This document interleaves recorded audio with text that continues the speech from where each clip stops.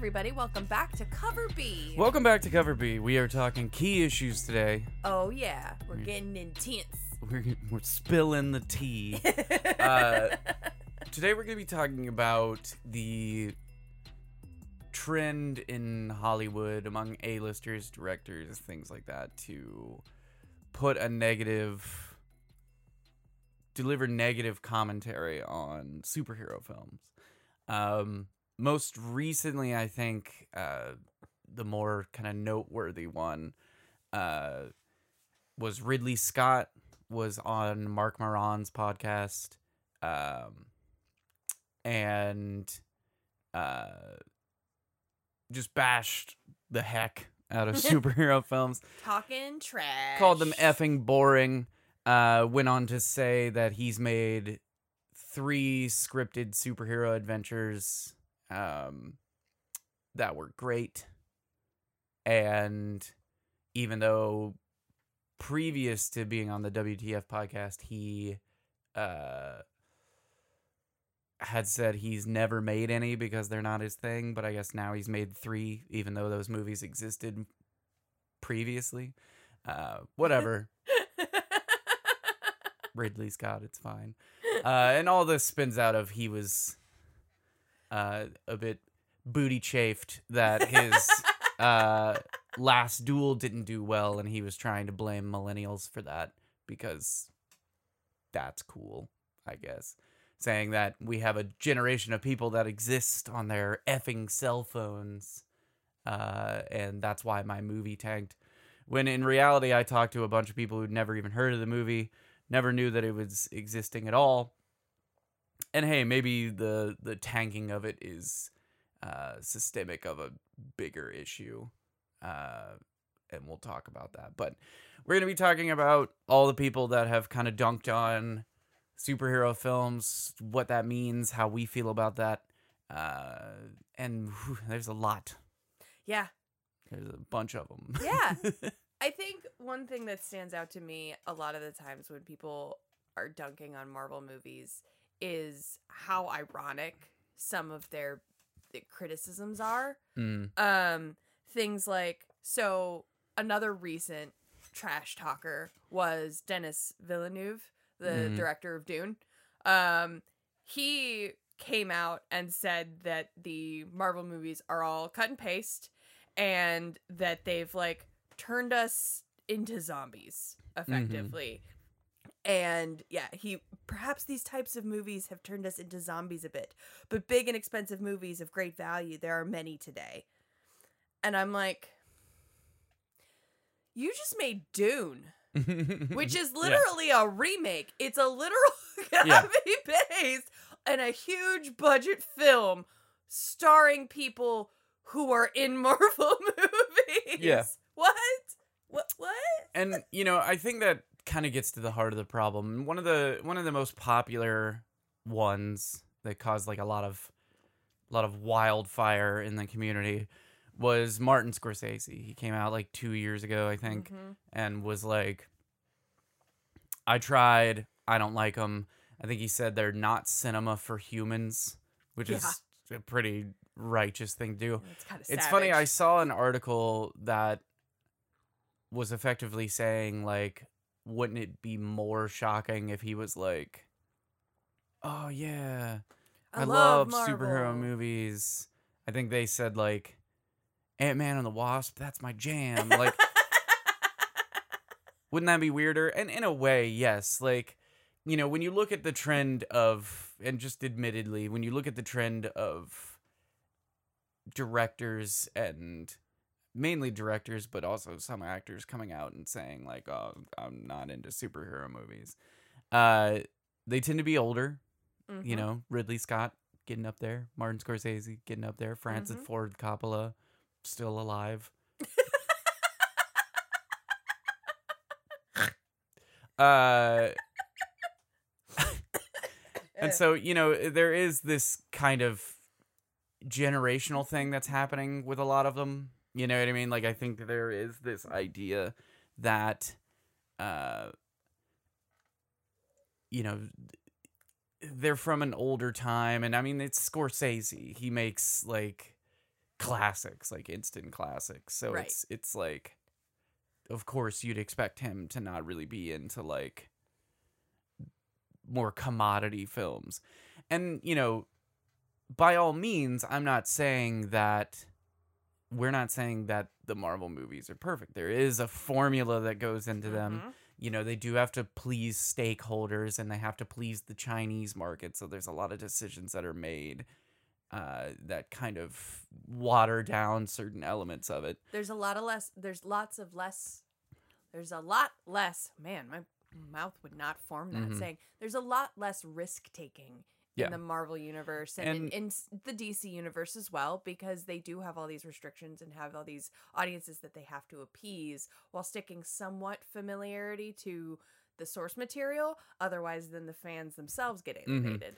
And, you know, that being said, I think these criticisms from these individuals and criticisms from people, just people in my life, and I'm sure people in your lives out there, listeners, a lot of the criticisms just spin out of misconceptions about the superhero genre. Like, one of the big ones that pops up, you know, Scorsese mentioned it and a bunch of other people mentioned it. And there's a few criticisms I can forgive that are subjective. Like, James Gunn recently came out because he was going around calling his Suicide Squad movie a war movie. And very much his Suicide Squad movie, his Guardians of the Galaxy movies, they've been very different from formulaic superhero films. Absolutely. They don't feel like superhero movies. And I think when you look at like the MCU, you see a lot of movies falling into different, like, the Thor movies can be very fantasy. Thor 3 Ragnarok was very comedy and sci-fi. You know, you have Ant-Man and the Wasp, or Ant-Man and Ant-Man and the Wasp are heist movies, comedic heist movies. So there's a lot of movies in there that are technically in a superhero universe, but aren't superhero films. The films that feel very superhero are like Man of Steel, you know, the Wonder Woman movies, Captain America, the Iron Man movies feel very, very much that. So, you know, that's kind of where I think James Gunn is making the separation of, like, you can still have superheroes or comic book characters. He's not necessarily dunking on comic book movies as a whole, just the superhero idea. Right. Of, I'm a powered person who flies around and saves people in the streets. Spider-Man movies, very much the same. And he called that kind of formula boring. And I can forgive that kind of criticism. If you just find it boring, that's fine. That's a subjective thing. That's your opinion, and it's okay to have that opinion. But I think there's a lot of hypercritical people out there that are just putting these movies under a fine scope. And it comes from what these movies stand for, and we'll hit on it a little bit. Like, I don't want to take up too much time of this episode hitting on some of the more negative implications of what Marvel and Disney and whatnot are doing to the theater industry and cinema in general. But so there's reasons to have certain criticisms, and I even hold certain criticisms to how things are being handled. But calling something not cinema suggests a lot. And there's a few people that said, like, it's not cinema because it doesn't provide anything. It doesn't teach us anything. We don't feel anything from it.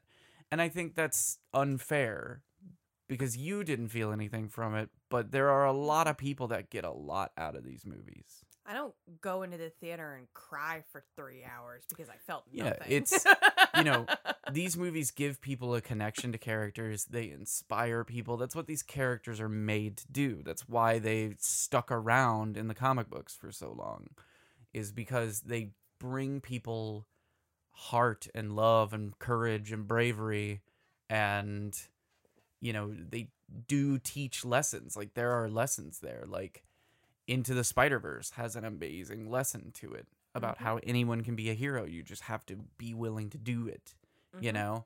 And those things exist there.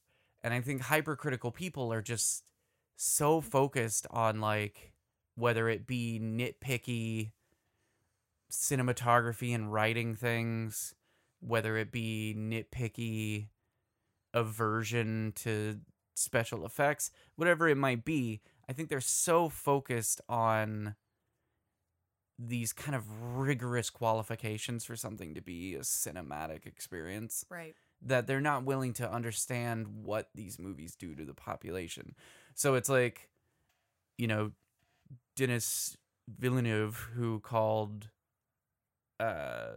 said they're making us zombies, Right. you know, is missing the point entirely. He doesn't see what the population that goes to see these movies and goes to meet the actors at comic conventions and goes to, you know, great lengths to be involved in the lore and theorize things and speculate things and get into comics because they like the movies so much and watch the TV shows so that they can have all this world and be a part of this world. He doesn't see that because he doesn't feel it.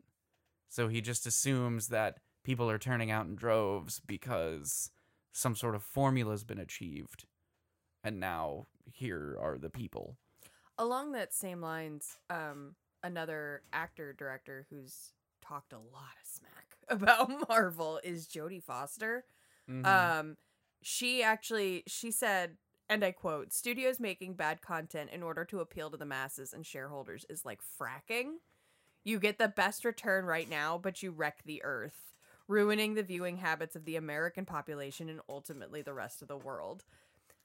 My big issue with this comment, I understand the conceptualization behind it. I understand that you're kind of trying to find that baseline, you know, content that will appeal to as many people as possible without angering, while angering the smallest population of people or getting disapproval from the smallest amount of people. And I understand how that lack of risk can be problematic. My problem with that is that you're assuming that it wasn't already the standard behavior of production companies and that hasn't always been a baseline value of production. Like, yes, there are actors and directors that take massive risks, obviously. But superhero movies are not the first ones that have looked around and been like, we have to make sure shareholders are happy and these specific audience groups are happy. Yeah. Like, why are you calling out superheroes and stuff explicitly in this context when I'm pretty sure there's a whole genre of like multiple different types that do this exact same thing? You know, Mission Impossible's been going on for how long? You know, James Bond. James Bond's been going on for how long? Like, come on. You know, even pre-Disney seizure, Star Wars has been going on for how long? And I get where Jodie Foster and people with that similar criticism are coming from, and that's something, like I said, that I honestly have a criticism of how Disney is handling these things. And, you know, but at the same time, it makes it seem like they're the ones at fault when they're riding off of the back of a precedence that was already established by other big movie. Look at Fast and the freaking Furious. Exactly. Big movie franchises that basically pump out similar things every time. And you do see an element of, you know, the MCU and the DC universe trying to change and adapt and become more creative. And you know, there's definitely stuff early on that, I mean, the reason there's low points in the franchises, like in Iron Man and in Thor, is because the formula wasn't working. Like, they hadn't figured it out. And there's definitely certain things that I criticize that I don't love when characters are randomly just turned into snarky little quippy characters. Everybody comments on that. Like, even the fanship is like, stop. Yeah. And Marvel's toned it down. Like, if you go and look at Shang-Chi, Shang was a funny character, you know? Yeah. But he wasn't super quippy. And he wasn't RDJ. super silly. Yeah, it wasn't just RDJ again. Well, you and know? they've changed Doctor Strange Yeah. from his first movie. Doctor Strange has He become is- more broody. Yeah, and, he feels yeah. a lot less like Iron Man than he did in his first movie. Now he's starting to feel his own kind of Yeah. personality. And so I get where criticism like Jodie Foster's is coming from, and we'll go ahead and hit on this because there is an element of these big budget movies changing the way theatrical things work. Mhm. You know? And I actually saw an interview with Ben Affleck where he hit on this really hard in response to Ridley Scott having a freaking meltdown over The Last Duel. Because he was talking about, he first got asked about, I guess at some point in the press junket, a reporter asked a question that the lead up to the question was, this movie, The Last Duel, to Ridley Scott, this movie, The Last Duel, is more realistic than your previous movies. And Ridley Scott just said, F you, sir. Oh no. Yeah. Because he's at this point in his career where he could just like go ham. And Ben Affleck, first of all, was like, who doesn't want to do that in a press junket? And I'm like, preach, man.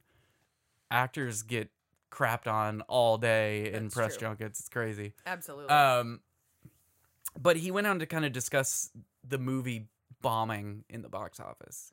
And he was like, you know, he's had movies that have bombed, lest we mention Geely. And he was like, you know, normally you have a movie and you're like, ah, man, I wish that movie was better.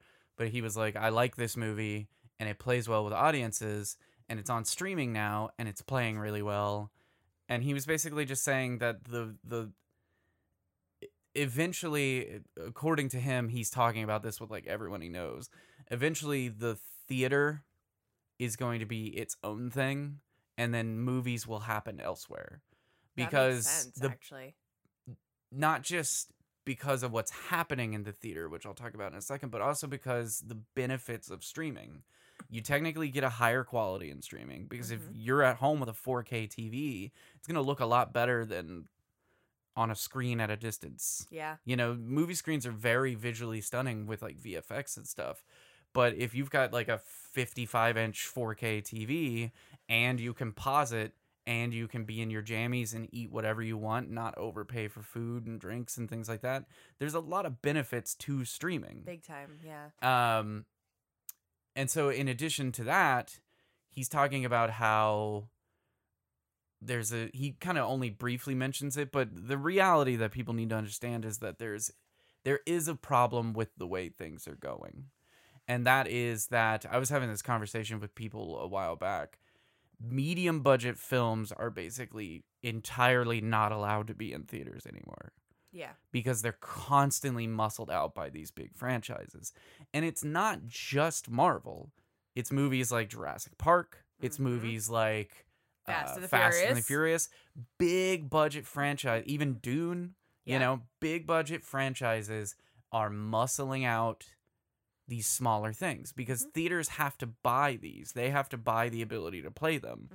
And if they have the option of filling up on all these movies, new Ghostbusters, you know, Sony movies, Marvel movies, like all these different movies, these big franchises, big budget things that, as Ben Affleck called it, come with like an already built-in audience.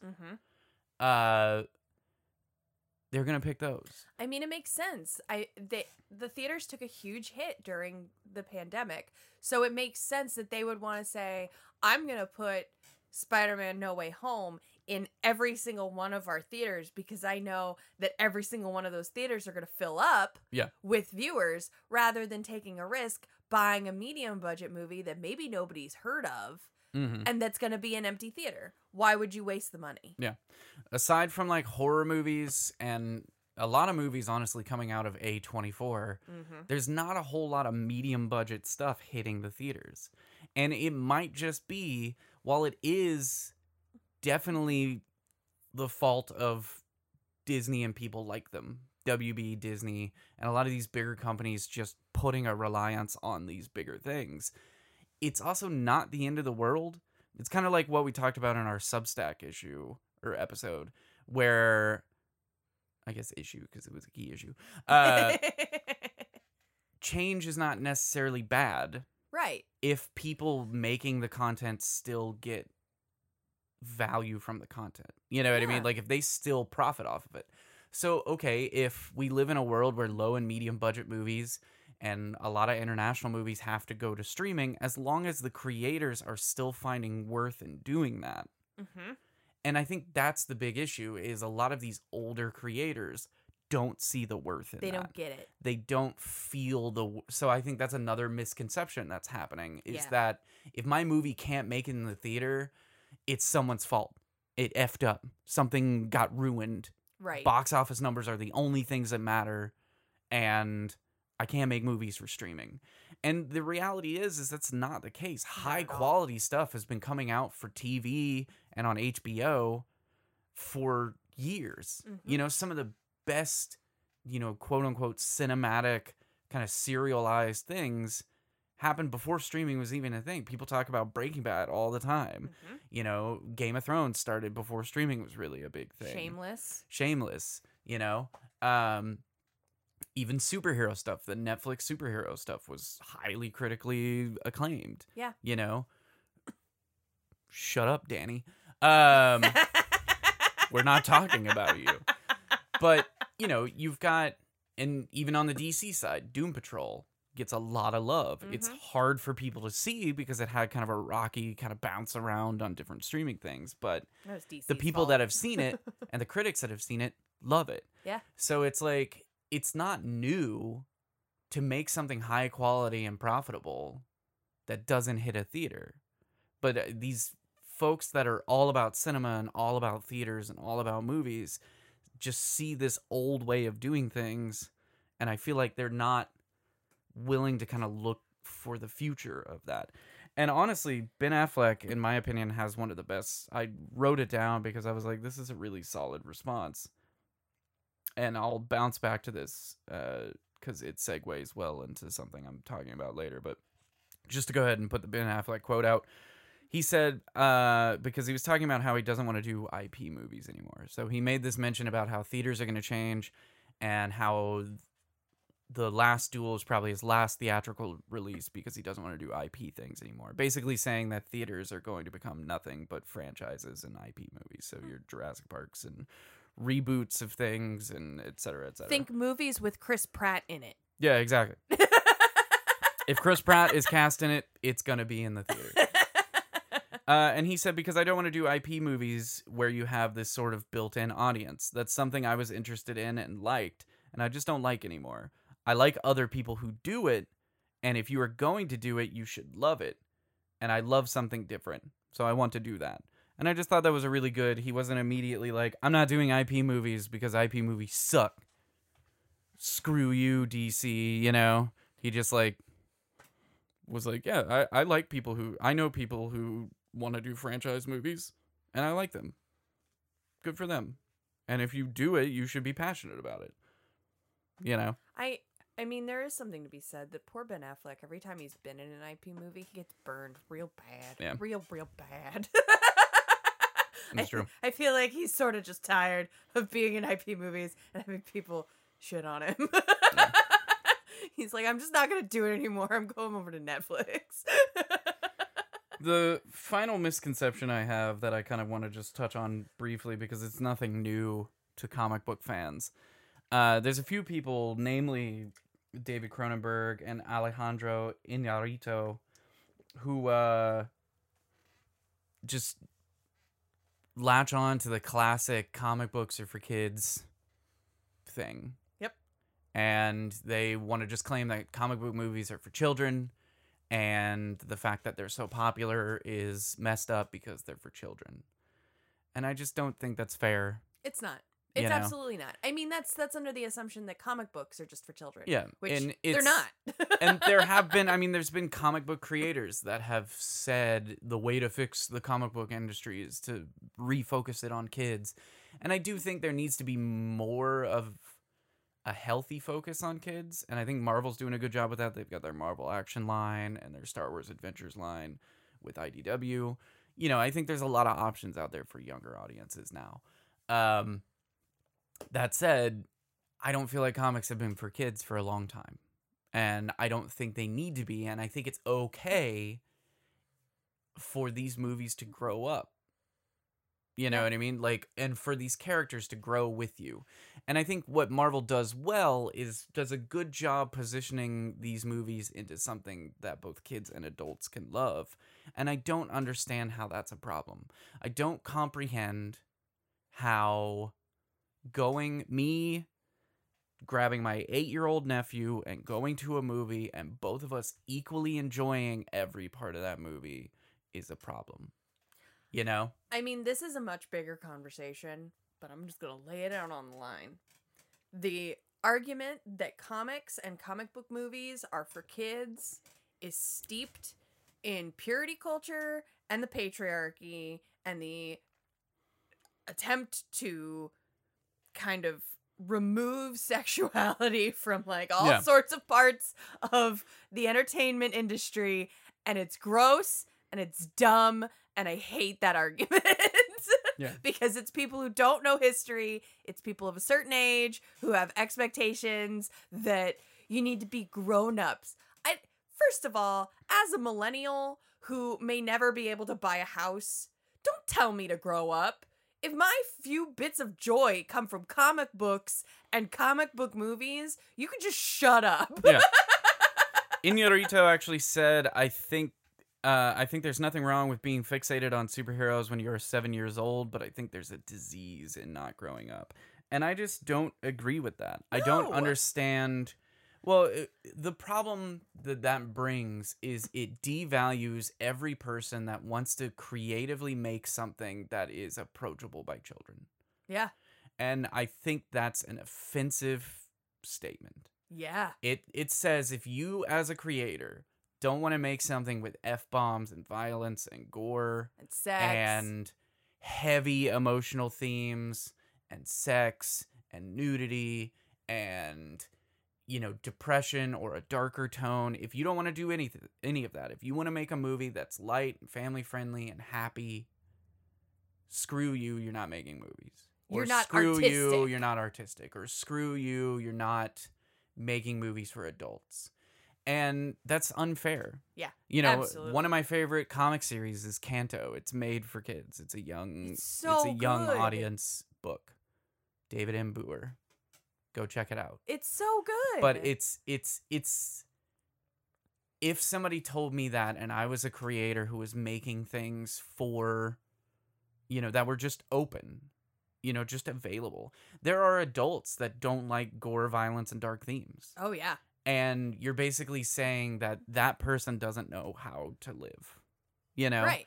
And I get that there's a lot of reading into, and I'm sure he had his own sort of like reason for saying that. But the sound of it is that if you're not making something with some sort of theme in it that would be inappropriate for children, then you're not making quality. Yeah. And that's offensive. That's wrong. It's messed up, and it devalues a ton of really good creative work out there. Yeah. You know, basically everything Disney devalued. A lot of approachable comics and approachable fiction devalued. The early Harry Potter series devalued, though that's being devalued for its own reasons. That one's being devalued at the home. Even like other things, even video games, you know, even board games, like just anything that you're effectively saying that anything that is approachable by children, and I love it. It's one of my favorite of whatever genre this is. That makes me not understand that genre. If I'm the one who created it and I'm an adult and I created it with the intention of adults enjoying it too, then I don't get it. Well, and you know, and in the reverse, it kind of adds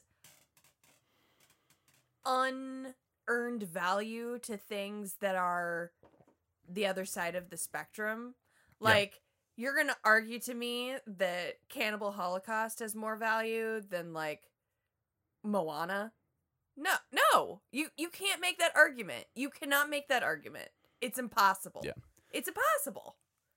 Here's Uncle Chris's tip of the day. If you talk to somebody and they tell you that their favorite horror movie is Cannibal Holocaust, run the other way. Don't hang out with them anymore. It's not even saying anything about Cannibal Holocaust. I'm just saying every person that I've ever met who's like, Cannibal Holocaust is my favorite horror movie, is a gatekeeping piece of shit and will devalue every opinion you have on horror movies. Also, Run the Cannibal other way. Holocaust actually killed animals, and that's not okay. It's actually, and I mean, even beyond that, even beyond the controversy, it's not a good movie. It's really not. It's just not. It's just not. But a lot of people will say it's their favorite horror movie because it makes them edgy. And Yeah. those are not the people you want to have No, discussions those are with. gross people. And if you're out there and your favorite horror movie is Cannibal Holocaust, maybe I'm not talking about you. Who knows? And, you know, Here we are having a big conversation about how people need to stop making sweeping generalizations. And I'm like, screw you, Cannibal Holocaust people. I Ugh. mean, so kind of tying it back in, there are also just people in Hollywood that just maybe I don't value their opinion and their opinion on the Marvel Universe. Like That's valid. That's valid. Mickey Rourke came out and was like, now it's the context is bizarre, okay? Because he was talking about how he loves Law and Order SVU, which I also love Law and Order SVU. Olivia Benson is bae, Yeah. okay? But he literally was like, respect to all of you. The work that you all do is real acting, not like that crap that all on that Marvel shit. First off, he was in a Marvel movie. He doesn't know that. You have to know Mickey Rourke does not know that he was in a Marvel movie. Second of all, I'm not talking negative about anyone on the SVU cast. They are all amazing actors and people, but he basically just said that like Ice-T is a better actor than Angelina Jolie. And like think about the context of this. Yeah. What are you doing? It's just sometimes the opinions, like Mel Gibson's talk trash about it, and I'm like, I think I could think of a few rants you've had, homeboy, that devalues your opinion from ever right. being a part of the conversation. Like some It's like, people in Hollywood, Mel, your opinion doesn't matter. I hear you talking shit about the Marvel movies, but you also talk shit about the Jews. So Exactly. Like I don't. Some people in Hollywood, I'm not gonna like. Here's another great one. So apparently, Pierce Brosnan. Don't get me wrong, I love Pierce Brosnan, but Pierce Brosnan got offered to be in one of the Tim Burton Batman movies. Okay, and he apparently looked at Tim Burton and said, "Any guy who wears his underpants outside his trousers cannot be taken seriously." Did you hear yourself in Mamma Mia, Pierce Brosnan? you know he didn't. Did you hear your own voice come out of your mouth in Mamma Mia? You think anyone took you seriously in Mamma Mia? Like, sometimes the things that come out of Hollywood mouths is just flabbergasting to me. So to kind of finalize everything, obviously we're not talking down about any of these individuals. No. Except maybe Mickey Rourke and Pierce Brosnan. And Mel Gibson. And Mel Gibson. Anti-Semitic ass Mel Gibson. We're not talking down about any of these creators. Ridley Scott has made amazing films. I do think he's getting a little bit of the crotchety old man syndrome. Yeah. And, there are creators that I didn't bring up that have talked shit about superhero movies. Alan Moore, who talks shit about everything. But, these are incredible people that have given a lot. Martin Scorsese has given a lot to the world of cinema. I just wanted to do this episode mainly to put out there that I think a lot of these criticisms, because these might be criticisms that people in your lives, I know there are criticisms that people in my life have. Mm-hmm. I have a very, very close friend who I want nothing more to be able to share these movies with. And I just feel like I can't. I feel like there's so many that I've enjoyed that he has not. And it's just a difference in critical reception of it. But his outlook is the exact outlook that you need to have.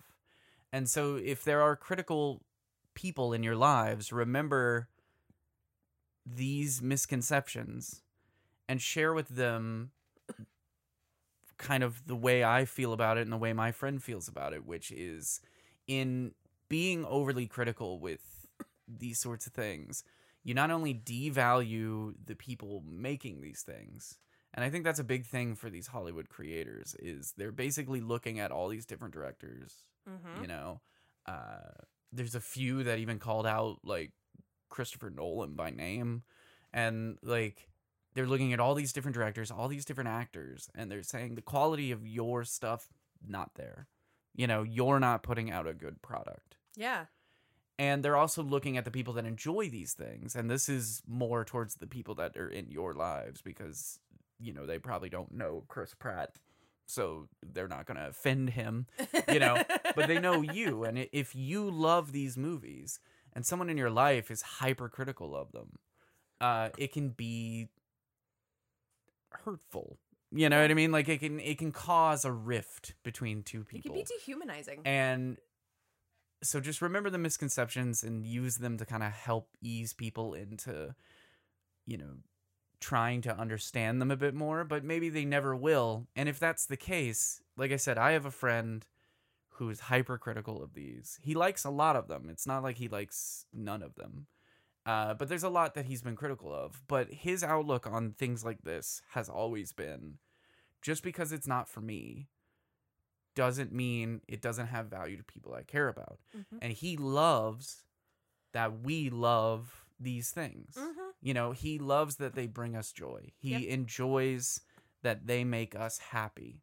And I think that's how it should be. Just because something's not for you doesn't mean it doesn't have value. Mm-hmm. And that's the biggest thing that all these criticisms come from, you know, including all the people that just said, like, oh, it's boring. And there's some people that said, oh, it's boring, and then moved on, didn't say it has no value. But there's plenty of others that said, oh, it's Ridley Scott. Oh, they're effing boring and they have no value. That doesn't make sense. It might not have value to you, but you have to remember that it does have value to millions of other people. And whether that's just them liking the costumes and liking the special effects or liking the soundtrack, or if they have an emotional connection to these characters that they grew up with, you have to respect that value. And, you know, enjoy and take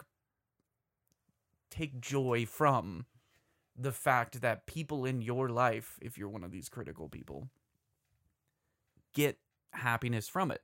You should like things that do that to the people in your lives. You know, like, as long as it's not like, if your cousin's a heroin addict, don't be like, man, that good old heroin sure does keep Billy leveled.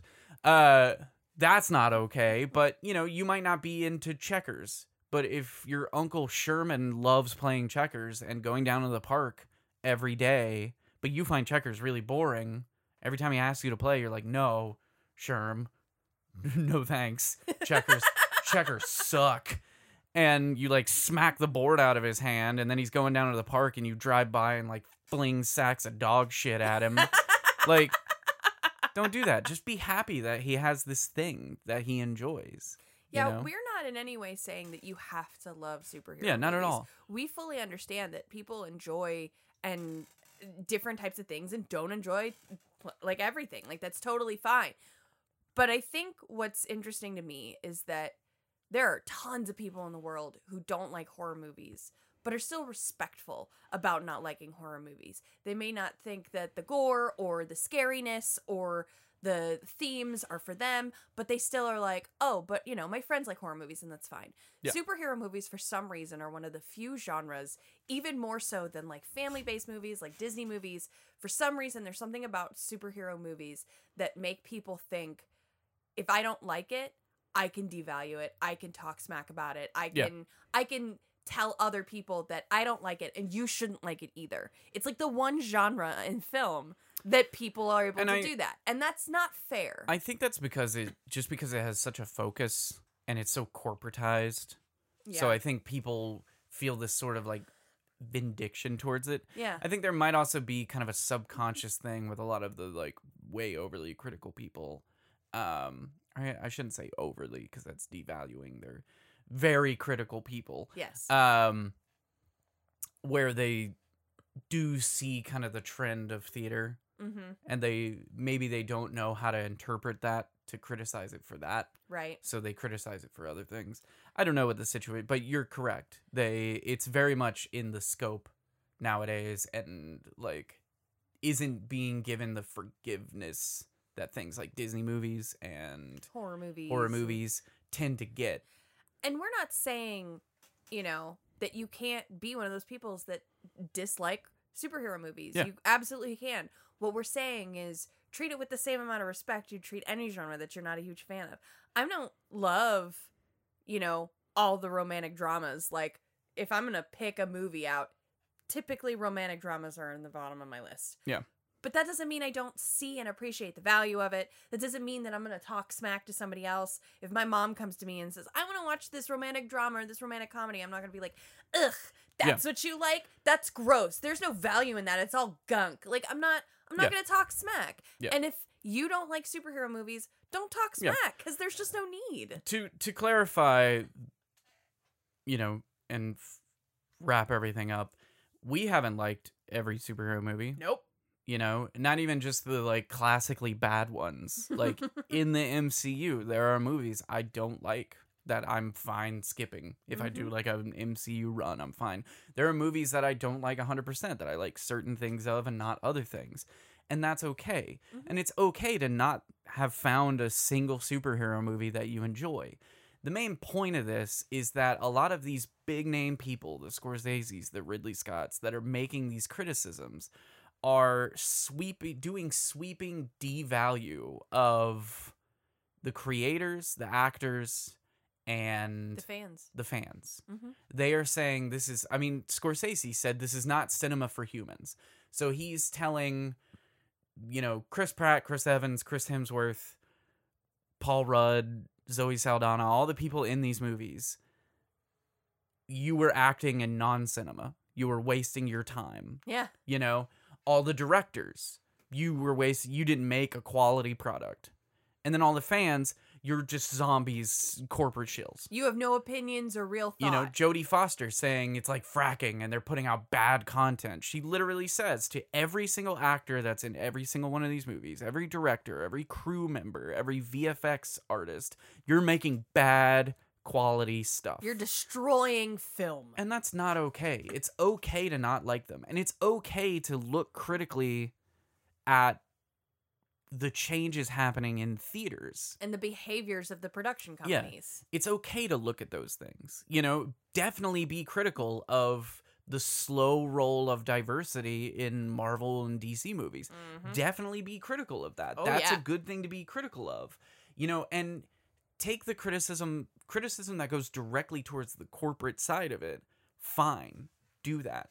But when your criticism devalues every human involved in the product, I think you're going a little too hard. Agreed. You're basically saying every director, every actor, every fan is an idiot, doesn't understand cinema, doesn't understand movies, devaluing the love that the fans have, devaluing the effort that the actors and crew and directors put in, and the love that they put in. There are a lot of people involved in these movies that are very passionate about the characters they play and the direction they're taking. And yeah, there's stakeholder stuff that has to happen. Right. And international market stuff that has to happen and stuff that gets washed out. But these directors put a lot of love into these movies. Oh, yeah. And so making a sweeping statement like that, you're just devaluing that. So that's why I'm saying you need to accept, you can be critical, but you need to try to find some joy in the fact that these movies bring joy to people you love. And this isn't even, if you're one of these critical people, I'm not even saying this just to get you off my back or get you off the back of other people. It will help you. Yeah. Because people are going to continue loving these movies. Yep. For the foreseeable future. There will just organically be a time when people are kind of bored with them and the numbers will go down. Yeah. Maybe the, corporate masterminds of MCU will figure out a way to kind of refresh things. Cough X-Men. But who knows? It might die out. That's why they're not doing a big 15-year run in the MCU anymore, because they're worried that it will die out halfway through. Yeah. And But for the foreseeable future, people you know, people in your lives, coworkers, family, friends, neighbors are going to go out and see these things. They're going to be wearing shirts with the movie emblems on them. Mm-hmm. They're going to be talking to you about them or talking about them near you. And if all you can do is look at those people like they're idiots and they're terrible and attack them on a personal basis because they like a movie you don't understand or you don't like, it's going to hurt you in the long run. Yep. It's okay to be critical, but don't make it personal is the moral of the story. I think that's a good moral. So anyway, that was a super long rant. We've had this one building. Ridley Scott, if you'd like to comment, you can email me at the last duel was not as good as my cell phone at gmail.com. If you want more episodes of Cover B, you can find them at coverbpodcast.com. If you want to follow us on social media, we are on Facebook, Twitter, Instagram, and TikTok at CoverB Podcast. Thank you so much for listening. I know it was a long episode, but this was one that I think needed to happen. Mm-hmm. As always, I have been Chris. This has been T. Hi. And you have been listening to Cover B. Bye, everybody.